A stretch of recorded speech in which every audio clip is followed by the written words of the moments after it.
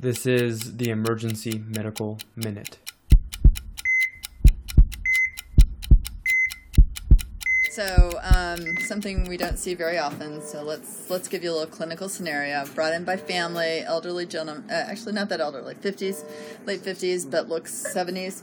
Gentleman has a lot of chronic illnesses and basically comes in, brought in by family, saying he's just not acting right. They think he's kind of slurring his speech. He doesn't really seem with it. It's been a fairly rapidly progressive decline over the past couple of weeks, all very vague things. Maybe a little bit jaundice, they feel, which is a new finding for him.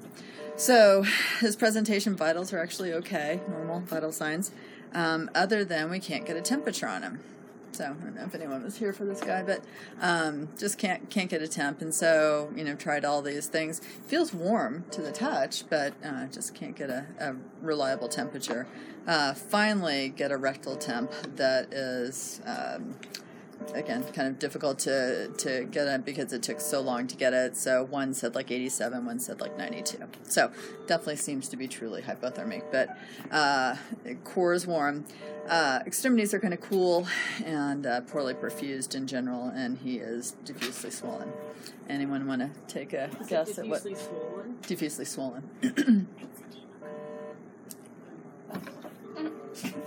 Okay, Anna got it. Myxedema. So what's myxedema? Anna? You tell. What's that? I want to still get that. Oh, yeah, there you go. Profound hypothyroidism. Profound hypothyroidism. So profound hypothyroidism mixed with some stressor that pushes you into myxedema. So true myxedema coma means that you have coma. You're altered profoundly.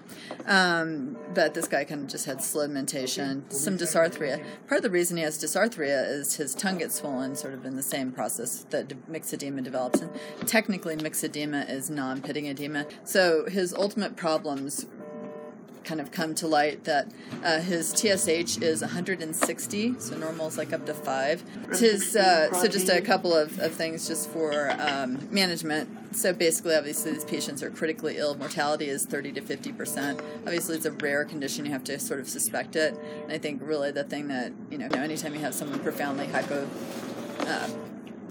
and persistently hypothermic without an environmental exposure, you really have to think about the hypothyroidism. Treatments, ICU admission, pressure support, and really their blood pressure and hypothermia resolve with thyroid hormone administration, but you have to be careful. You can throw them into atrial dysrhythmias, ventricular dysrhythmias, acute cardiac decompensation. So you have to also manage their glucocorticoids to make sure that they're having stress-dose steroids to manage any adrenal insufficiency that's ongoing with it as well. Emergency Medical Minute is and always will be about free medical education. Medicine's most prolific podcast is successful because of our supporters, donors, and of course, our listeners. Please like us on Facebook and follow us on Twitter. And if you support spreading free medical education, please donate at our website, emergencymedicalminute.com. As always, keep listening.